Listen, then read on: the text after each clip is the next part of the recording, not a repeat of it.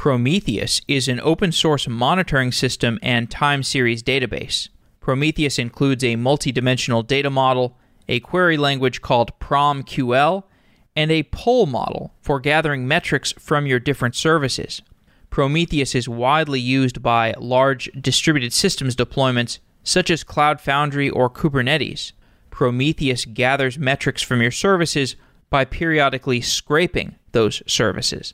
The metrics get gathered, they get compressed, and they get stored onto disk for querying. But Prometheus is designed to store all of its records on one host in one set of files, which limits the scalability and the availability of those metrics. Cortex is an open-source project built to scale Prometheus. Cortex effectively shards Prometheus by parallelizing the ingestion and storage of Prometheus metrics.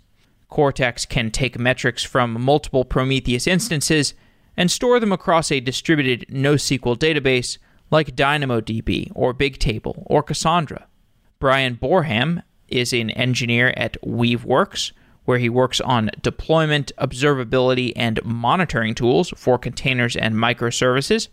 Bryan wrote much of the code for Cortex, and we met up at KubeCon North America to talk about the motivation for creating Cortex and the broader landscape of Kubernetes monitoring, as well as other approaches to scaling Prometheus.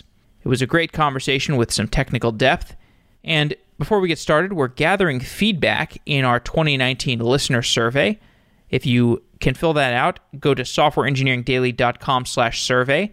Tell us what we're doing right and what we're doing wrong. And you can also send me an email, jeff@softwareengineeringdaily.com, to help me chart a course for 2019. We want to know what topics we should cover and what material is useful to you.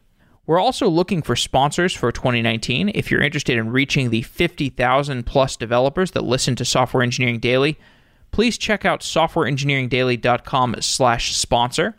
And you can help us out by sending an email to your marketing director or your CMO or your CEO. Many people are surprised by how effective podcast advertising turns out to be for their product marketing or for hiring. If you're hiring engineers, this is a great way to reach them. And it can often be difficult for us to convince advertisers to buy podcast ads, so your recommendation can go a long way.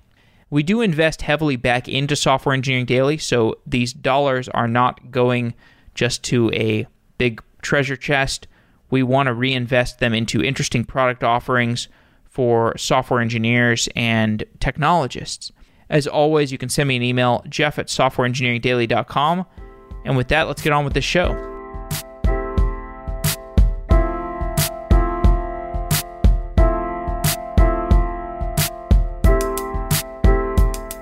Bryan Boreham, you are an engineer at Weaveworks. Welcome to Software Engineering Daily. Thank you very much. Very happy to be here. So we're talking about scaling Prometheus today, but we should start by talking about what Prometheus is. Can you explain what Prometheus is and what problem it solves? Sure. Prometheus is a time series store.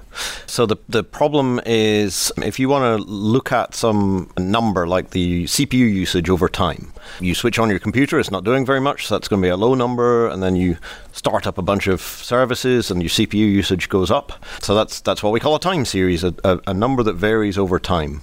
Very often you want to aggregate that number up to the big picture, and then you want to slice it down to find out what makes up that number.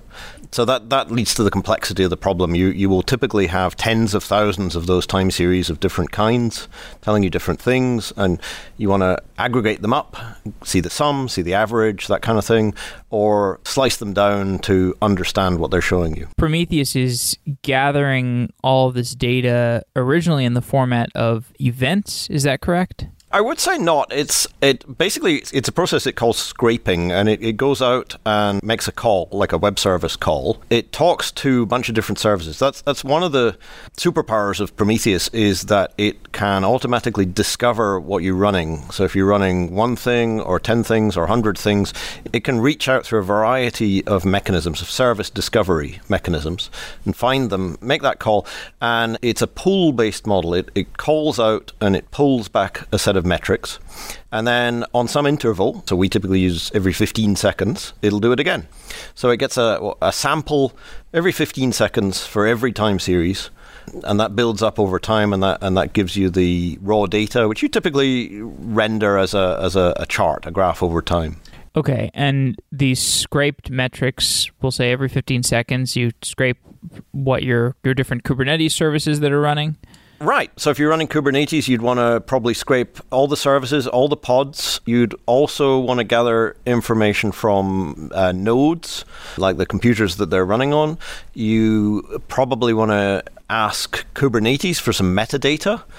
For instance, a pod that is pending won't have any metrics of its own, because pending means it's not running. But that's an interesting metric, the number of pods that are pending. That tells you there's something maybe not quite right about your cluster. So you actually, Prometheus would interrogate that from Kubernetes itself.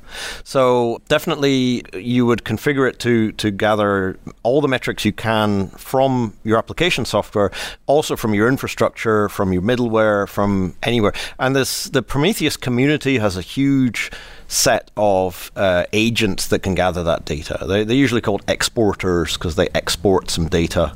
So they go by names like node exporter, gives you the node level, the machine level data. There's a bunch of them, and they can convert from other types of metric data. A good example might be JMX, which is a sort of standard Java metric data, and bring it all into Prometheus, no matter where it starts from, bring it all in and have that data available for analysis. So in the life cycle of one of those 15-second cycles, where you go out and scrape all the different services and pods and basically whatever you want to scrape, whatever has an agent on it, what is the format that it's being stored in? And is it a single time series entry, or is there a different entry for each of the different things that you're scraping? Well, let's break that down. So the data comes back from the source in basically textual format, in ASCII, with like the name of the metric. So to give a concrete example, HTTP request duration, name of the metric, and then some labels, because you want to be able to slice and dice it down. So maybe the name of the service, or the name of the URL path, or whatever you like. You can get creative. The labels are the things you slice and dice on. And then the value itself. So if that was a duration, that might be 0.1 of a second. And then the next time it interrogates that metric, maybe it's 0.2. Maybe it's a different number over time. And the time series are stored individually for each unique set of labels. So if you had 10 copies of your service running, that would be 10 sets of time series. Each one of them might be reporting metrics for 50 different endpoints. Each one of those you might want to slice by whether it was an OK response or an error response. So you generally add all those tags on the labels to the data, and each unique set of labels gives you another time series. So you can quickly get up to the thousands of time series. If you're running a big infrastructure, you'll be in the hundreds of thousands or millions of time series, and that's the basis of the system. Is it writing to a database or writing to a file? Yeah, Prometheus is writing to a file. I mean, it's effectively got its own time series database. It employs a compression mechanism. It goes by the name of Gorilla compression, if you want to Google detail behind it. So this compression is basically taking advantage of the fact that one value is likely to be very similar to the one before. And so it compresses down. So you start off with an 8-byte floating point value, and it'll compress down to like 1 byte. And yeah, that goes in a file, basically. The time series are also indexed, so that's in the file as well.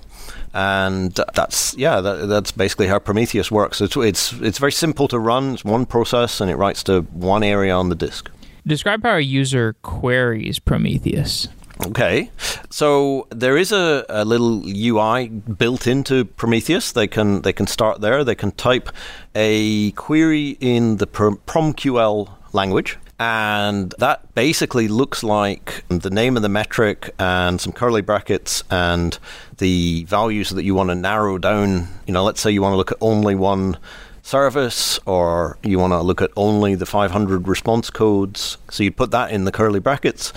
And then you might want to apply some functions to the data, like you want the average, or you want the sum of one thing divided by the sum of another thing. That is all built into the PromQL language, the basically statistical functions. And the result of that will then be another time series. So typically you would use a tool that can take the numbers over time and render that as a nice colorful chart. I would say one of the most popular is Grafana. We work with those guys. Weaveworks, we have our own dashboards which are automatically generated, so you don't have to spend time designing them. But there's a whole range of tools that can render the data, take the PromQL query, which specifies what you want to see, and display it in a way that's useful. How long do people want to keep their Prometheus data? There's kind of a tail-off. Basically, the most common use case is you're looking at the data very recently because you're trying to understand what's happening to your system right now. But for me, and I think for a lot of people, it is useful to say, well, it was working okay yesterday. Can I go back and compare the very recent data against what it looked like yesterday and see if I can spot something that's different? And then they might want to compare against a week ago. Going further back, I mean, the same principle applies, but maybe another use case comes to the fore. You want to look at a trend or something like that. You want to do maybe capacity planning. You can't really do capacity planning based on an hour's data, but a month or 3 months or something like that is really going to give you the long-term trend, and if you're purchasing equipment or thinking about budgeting or something like that. So it's based on the use case. I think the people who created Prometheus were very focused on the here and now, but there's certainly an argument for the use of the data over time and wanting to store it for longer. When people want to read their data in a PromQL query, how fast does that query need to render? Well, that's kind of a question about human nature, isn't it? I mean, I would say the goal is to draw dashboards in the blink of an eye, in under a second. But I suppose, people understand that a lot of data takes time to crunch, and they'd wait a few seconds for a complex query. But it's in that range. I think people are not generally willing to wait minutes for their dashboard to come back. Does the data need to be replicated? Well, maybe. I mean, I guess the question is what would happen if you lost that disk? If you had a disk failure where you've written that data. Now you could solve that at the disk hardware level with like a RAID array, or you could think about taking that data and storing it somewhere else. We've given some contours for the basics of Prometheus. What are the scalability issues of running a Prometheus cluster? Well, actually, that word is that's the kind of the crux of it. There isn't really a concept of a Prometheus cluster. Prometheus is one process that runs completely on itself. That's what makes it so easy to manage. So whatever it's doing has to fit in the memory of the machine that you're running it on. All of that compression I talked about, that takes CPU power. So that all has to fit on however many CPU cores you've got.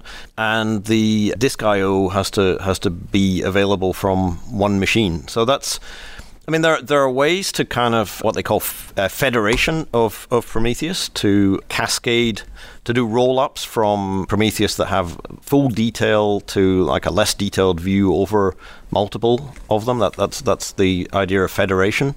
But there isn't really a notion of a cluster, and basically one Prometheus is as big as one machine that you can get hold of to run it on. But if you write a bunch of data and you never do anything with that data, then you end up with a ton of disks that you've horizontally scaled out to hold your data, right? Yeah, so typically you configure Prometheus with a retention time, and it will delete data older than that. Yeah, that's kind of your choice, how much disk you want to give it. I think somewhere in the tens to hundreds of terabytes, it would start getting painful just to manage disk store in that way. That brings us to Cortex. What is Cortex? Yeah, so Cortex is a horizontally scalable time series store built on Prometheus, and Cortex aims to allow you to run it as big as you need to. That's what we mean by horizontally scalable. Each part can be multiplied and extended. And it is also, by design, highly available. All the parts are replicated. It works with long-term stores designed for durability and massive scale. And Cortex is also multi-tenant. We built that for Weaveworks managed service, which is like a hosted Prometheus. And so we have many customers come to us. We run their Prometheus effectively. We run their storage, but it's actually Cortex pretending to be multiple Prometheus. Cortex is multi-tenant from beginning to end. We talked about the scraping process, and so we've gone over the basics of the data ingestion system, but Prometheus has a component called an ingester. Can you explain what an ingester is? Well, in Cortex, that's the piece that takes the individual samples. Sorry, is there not an ingester in Prometheus itself?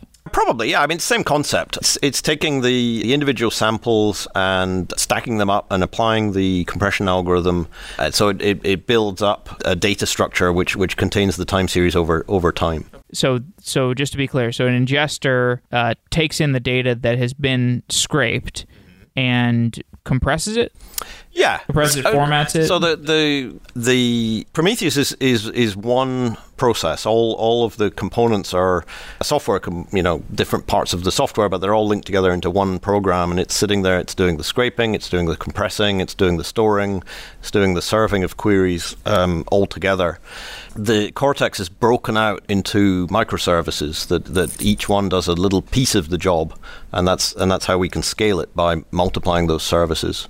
So yeah, ingest, I mean, as a concept, is receiving the data and handling it. And what we need to do fundamentally with the data is apply that gorilla compression that I mentioned earlier. And once we've got a certain amount of data in memory, we want to flush it off to the long-term store. So that pattern is pretty much the same inside Prometheus as it is inside Cortex. They're engineered differently for different goals.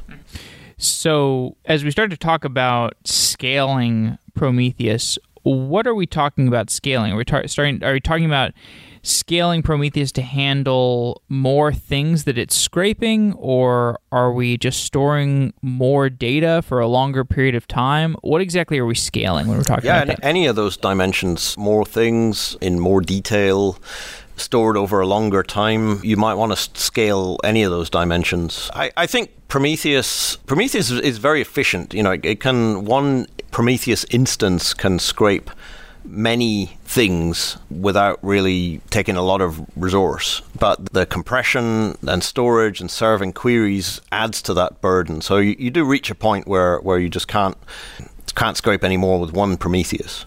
So yeah, scaling, if you imagine, you could have one Prometheus scraping 100 services, receiving 1 million time series every 15 seconds. That'd work great. Mm-hmm. But there are quite a lot of people who operate at a bigger scale than that. And as you get bigger, you run out of room. And that's kind of why we built Cortex, because you can just carry on scaling one instance of Cortex to as big as you like.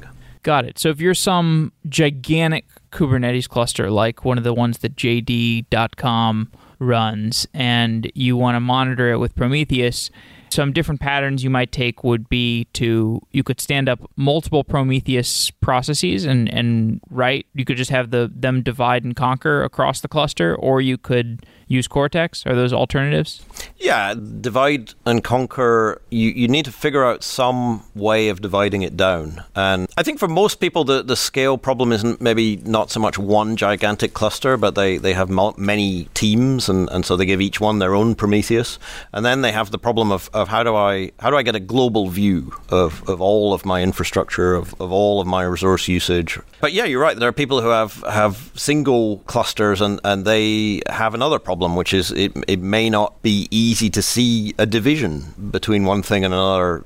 Some people divide apps versus infrastructure, or one data center versus another data center. You've got to find those divisions if you're working that way, but because Prometheus doesn't have a concept of automatically splitting up the data, sharding the data. You have to manually make that choice about where the divisions are. So with that said, how are you scaling Prometheus? Where is can we think of this as a sharded version of Prometheus? Yeah, exactly. Yeah, we take the basic components, we break them out into microservices so we can run multiples of them. We do an automatic sharding process, which is essentially based off hashing the labels in the time series.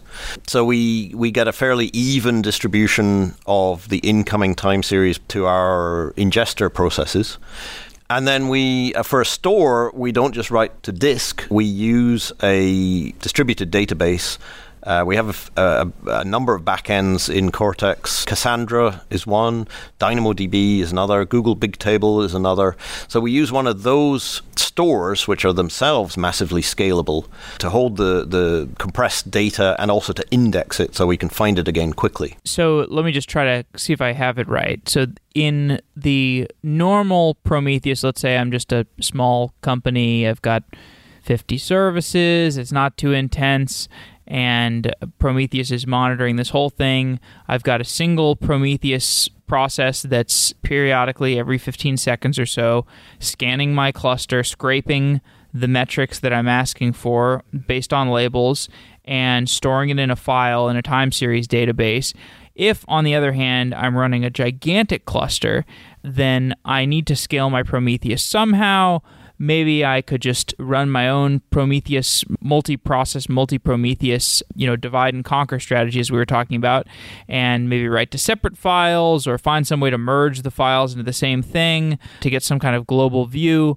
But what Cortex does is it just takes care of all of that for you by just saying, okay, we're going to scrape your entire cluster and just or scrape all of your clusters, scrape multiple clusters, and hide the details of that unified view for you. Right. We can effectively run a Prometheus instance as big as you like because it's really Cortex. It's really automatically sharded across many processes, and we speak the same API, but it's done differently internally. I will say the scraping part, actually, we still use regular Prometheus for that. So you may still run 5 or 10 or however many you need to Prometheus to do the original scraping, but because we're not using them for any queries and we're not using the storage feature, those are pretty lightweight. They just scrape the metrics and they send them off over an API that was created to do this kind of thing, to use a different storage backend with Prometheus. And so if there's a high volume of data coming through Prometheus, there's this ingester part that we've discussed where this is the compression component, right? You said the ingester does the compression. Yep. Is there a bottleneck there if we're just talking about the single Prometheus deployment? Well, yeah, it certainly takes a bit of CPU to do that compression. It's not sure I would characterize it as a bottleneck. I mean, all of the different parts take a certain amount of effort. Scraping, reaching out, parsing the results that come back, compressing the data, and then creating the index on disk. All of those things take a certain amount of CPU. And Prometheus itself has been highly optimized over years to make each of those parts pretty efficient. So it's just when you get into the millions or tens of millions, hundreds of millions of time series that you run out of power on one box. And that's when you look for some system that lets you shard it across many. In the process of building a sharded Prometheus, you build parallelism for this ingestion process. So you have a hash ring that distributes the ingestion of all the data across a series of ingesters rather than just having one ingester. That's right. Can you explain why that is? Explain the motivation for that? So the hash ring is a type of distributed hash table. That's a well-worn technique that has been used in distributed systems for a couple of decades. So what we need is, first of all, consistency. We need to send the same time series to the same ingester every time because it's building up a time series in memory, and we can't just kind of spray those around in standard load balancer fashion. So we need consistent hashing, or sharding, which we do by hashing. Another thing we need is do not want all the components to be continuously interlocking with each other, maybe interrogating a single database to know what to do. So we use this data structure distributed hash table, whereby all the components get the same view of who should be doing what, but the only time they communicate about that data structure is when you add or subtract a component, an ingester, basically, from the system. So if you're scaling up the system, then you need to update the hash ring, as you said, and all the components in the system receive that update. They don't have to receive it atomically, but they will get the new version. They'll start operating off the new version, but they each have their own copy of that structure, and the distribution, the consistent hashing and consistent distribution of time series to ingesters is done without any cross-component interlock. So that's very important for scaling. You want all your components to operate independently, because that gives you the infinite scalability. So the different Prometheus instances, they are each writing to one or more ingesters, right? Or they're each... We have a component called a distributor that sorts that out. So the Prometheus doesn't care who it's talking to. It talks to one distributor component in Cortex. The distributor, for reasons of efficiency, the Prometheus, the scraping Prometheus will send us batches of samples, batches of time series, like 100 at a time or 1,000 at a time, if you like. And in that batch, we'll probably have to spread them out across all the ingesters. So the distributor takes care of that. The samples come in batched from Prometheus to one distributor. You can have as many distributors as you like, because we need to be scalable horizontally without limit. Based on the hash ring or the distributed hash table, that batch of 100 samples are split down. Maybe 10 goes to A, 10 goes to B, 10 goes to C, and then the ingesters take care of doing the compression. So it is getting complicated at this part, but that's two parts of it. The distributor is responsible for receiving the samples and figuring out which ingester they go to. Distributor is completely stateless. The ingester is building up time series in memory, so it's not stateless. It's important that we talk to the right one each time. So it's built. Each ingester is building up time series data in memory and then periodically batching it out into compressed loads. Right.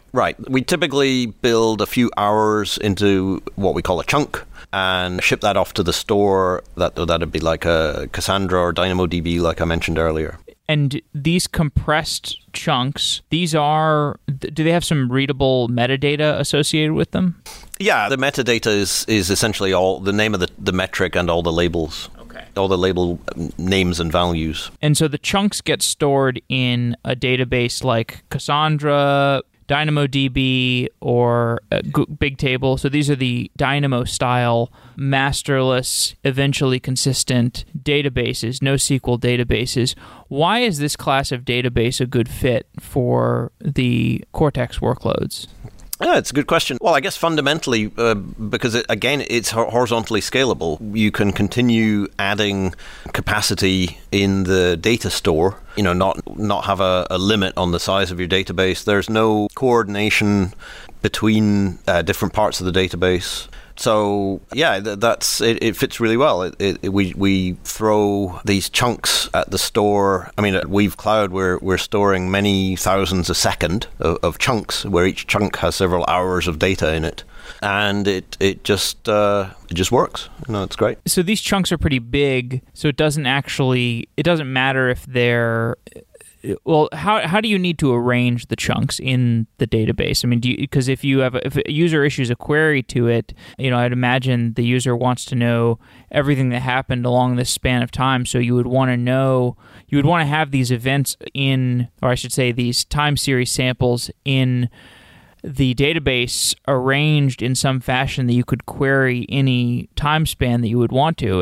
But if you're writing to this... Sorry. We do that in a few ways. I mean, the first thing we do is divide the time into buckets, which are by default 1 day. So we in some sense, we actually arrange the database dozens of one-day databases. So we start with what is the time span you're trying to look at, and that'll give you a day or give you multiple days, and we'll go look there in the database. We build an index. It's a special kind of index called an inverted index, but fundamentally that lets us go to the right set of data. Once we've got the right day, we go to the right name of the metric, like HTTP response time I used as an example earlier. Generally in PromQL, you're asking about one metric at a time, and that one metric will have maybe tens of thousands of time series on that day. So you might have narrowed that down. You might have asked about, you might have given the label for one service that gives us a narrowing there, and the inverted index lets us go straight to the set of time series that match that label. So now we have a set of time series, and what's in the index at that point is a set of chunk IDs. So the chunks themselves are pretty much opaque. In fact, you can as an option in Cortex, you can store the chunks in another kind of store like S3, like which is a sort of a bucket style. You don't really have any particular organization of the chunks in that sense, but the index is the thing that lets us find the right set of chunks. So at Weaveworks, we have billions and billions of chunks stored up. So we have this index which lets us find the right set. One query for 1 hour might involve fetching 50,000 chunks. Probably that's quite a complex case, or maybe there's only 100 chunks. Doesn't matter to the software. It goes and fetches them from the store and unpacks the compressed samples that are in those chunks. And then we reuse the Prometheus query engine to do all of those statistical functions, averaging and whatever, based on the raw samples that we've fetched from our store. Contrast the lifecycle of a Cortex query with the lifecycle of a normal Prometheus query. Well, it starts off, the query in the PromQL language is a string, comes in basically in the same way. In Cortex, we will receive that in any one of a number of querier processes. In Prometheus, there's just the one process. But once it's received that string, there's a process of parsing the query. The parser then understands which metrics it's interested in, and it calls down into an API. In regular Prometheus, that API goes to the Prometheus file store. There's a component in Prometheus called TSDB, Time Series Database, which is looking at files on disk. In the Cortex case, we come through the same API, and we enter that process of looking up the index. We look up the index, we do a bunch of speaking to the store, to Cassandra or DynamoDB or Bigtable, whichever one. In the Cortex case, we fetch back all those little individual chunks, and then we hand back to Prometheus. And Prometheus uses an iterator pattern to step through value by value, and so in the regular Prometheus case, it's stepping through data that is in a file that is memory mapped into the memory of the Prometheus process. In the Cortex case, it's stepping through those chunks that we've returned from store. In each case, it's getting sample by sample, and it's doing its aggregation, sums, averages, rate over time. Those things that are really powerful in Prometheus, that's identical in both cases. There's one more wrinkle in Cortex. We can take, if you do a big query, like a 30-day query, we will actually split that into 31-day queries, run them all in parallel and stitch them back together again. So that's another advantage of the microservice architecture. We've split everything up. We know we have scale. We know we can run these things in parallel. It's a little bit of an extra wrinkle there just at the top layer. Yeah, basically the same pattern with a different store underneath. I'd like to talk through some of the failure scenarios that can occur and your strategies for recovering. We don't. So let's take a distributor, for example. Yep. So the distributor, if I recall, is the kind of the load balancer between these different ingesters. That's right, yeah. Yeah, so let's say a distributor crashes or the machine lost power under it. What would happen is the call coming in from the scraping Prometheus would never receive an answer. In the case of a crash, what would happen is it would see its socket close. The sending Prometheus will then retry that call, and if you've arranged your Cortex installation that way, it'll find a different distributor. Distributors are stateless, so the same batch of samples will come into a different distributor, and hopefully it doesn't crash, and the call will proceed through to the ingesters. What happens if there's a node failure in the query layer? Probably the dashboard would show an error. The user would hit F5 or something like that. Or most dashboards are on a refresh, every 10 seconds or something like that. They would just see some kind of bad result come back from the query. If it was coming straight in as a simple query, that thing I mentioned where we shard like a 30-day query into 31-day queries, we will actually retry at that layer. So if we got 29 results back and one failure, we'd retry that one failure until we have the whole thing and stitch it together. So yeah, the query part is completely stateless. The request can come back in and we'll just run it again.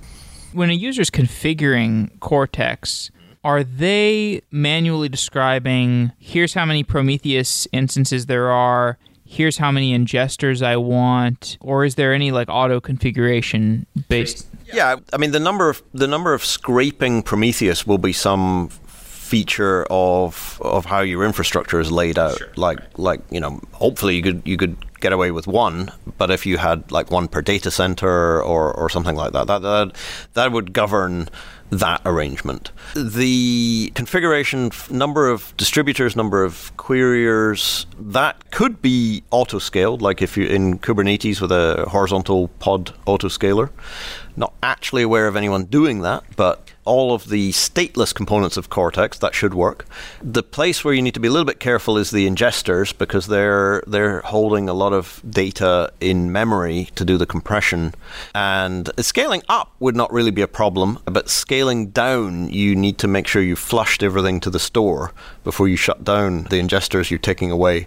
And so I wouldn't automate that process, because we don't really have enough kind of management automation around that at the moment. But it tends to be the load tends to be pretty consistent over time, because where it's coming from is scraping, and you tend to have the same series going on for days and weeks. At least that's what we see. I guess because we're running a hosted service, we have a variety of customers that they kind of average out. So we see a pretty consistent load, and we don't actually scale that up and down very often.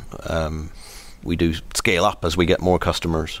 One thing I'm still a little bit confused on is if you have a single Prometheus instance, what are the circumstances where you get into a situation where you say, I need scalable Prometheus? My Prometheus is starting to fall over. What are the scalability bottlenecks that we're hitting that we need to go and migrate to Cortex? I think a very common one is a crash because it's out of memory, which is very sad because it's painful.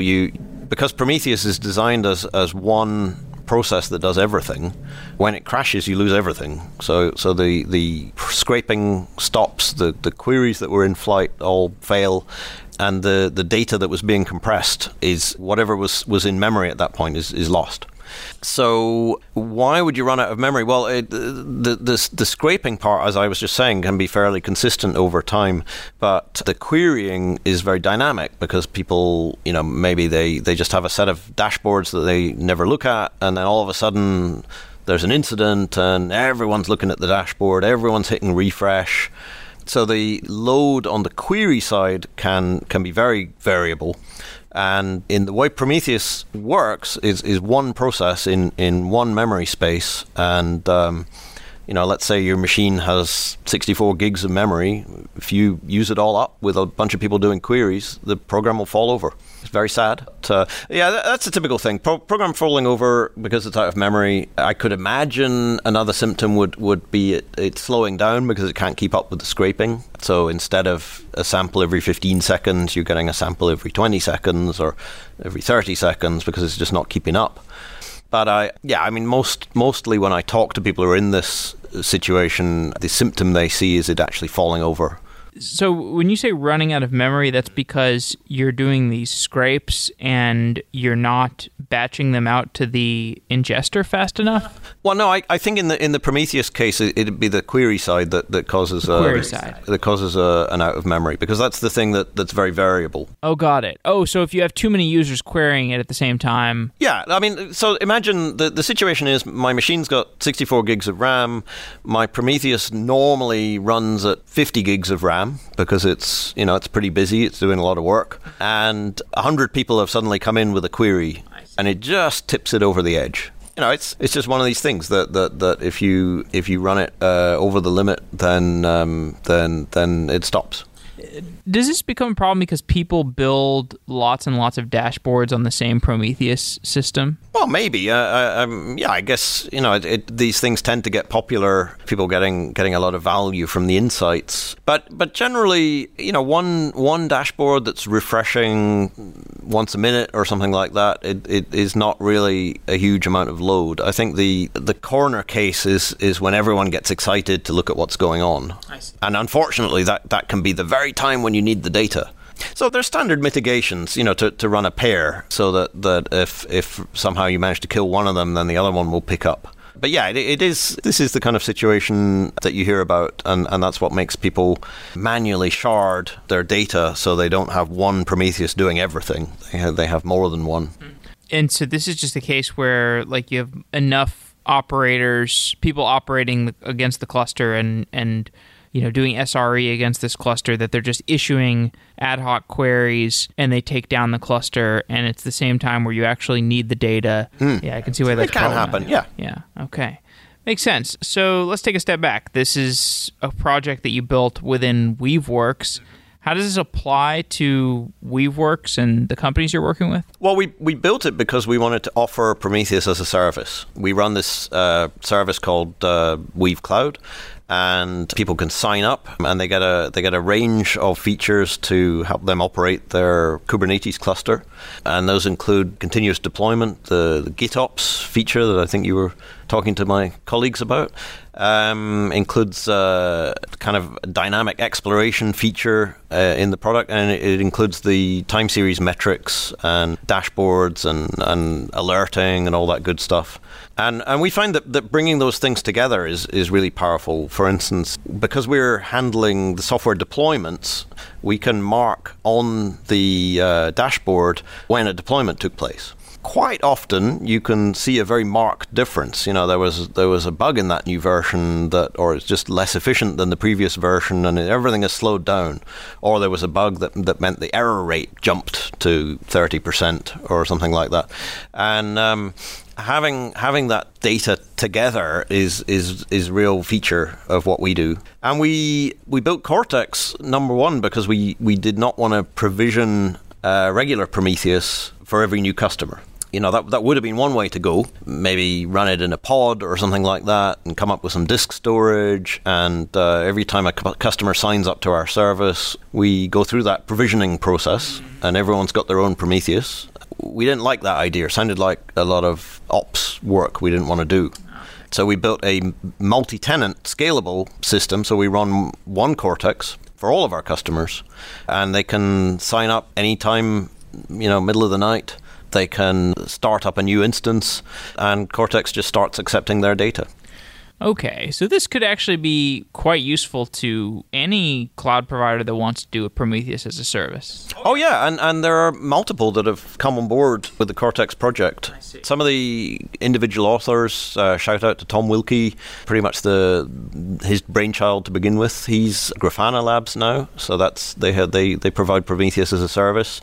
I could name Aspen Mesh, Platform 9. I apologize to the ones I'm forgetting, but yeah, there's a bunch of people doing just that. It's an open source project. We have a real community going. We have contributions coming from multiple different companies. Also, people running like an internal service provision. So I could call out EA, the games company, Electronic Arts. They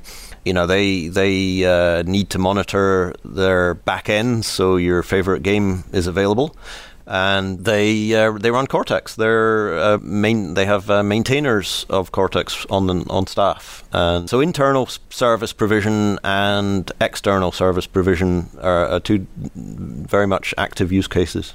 Yeah, so in the internal case, all the different teams at EA can spin up their own Kubernetes, on their own Prometheus instance, but the internal operator, because EA probably runs their own servers, but the internal operator has their own headaches to worry about, and they can reduce those headaches by just having a single storage system that all of those Prometheus instances are running against. Yeah, it's essentially the same problem at that scale. Instead of provisioning multiple Prometheus servers with multiple sets of disk storage, you can run one big Cortex. What are some other approaches to scaling Prometheus? If we widen it out to scaling time series databases, then there's a bunch of things in that space. The people who have started with Prometheus and built a solution based on that, the notable one is the Thanos project. Thanos was created with a focus on long-term storage and better availability of Prometheus. Cortex was started with a focus on multi-tenant. So they kind of started in different places, but there are a lot of similarities between the projects, and it is interesting to see how that develops. We all talk to each other, the maintainers of Prometheus, the maintainers of Cortex, and the maintainers of Thanos kind of overlap in various ways, and yeah, we all talk to each other. Bryan Boreham, thank you for coming on Software Engineering Daily. It's been great talking to you. Thank you very much. Wow.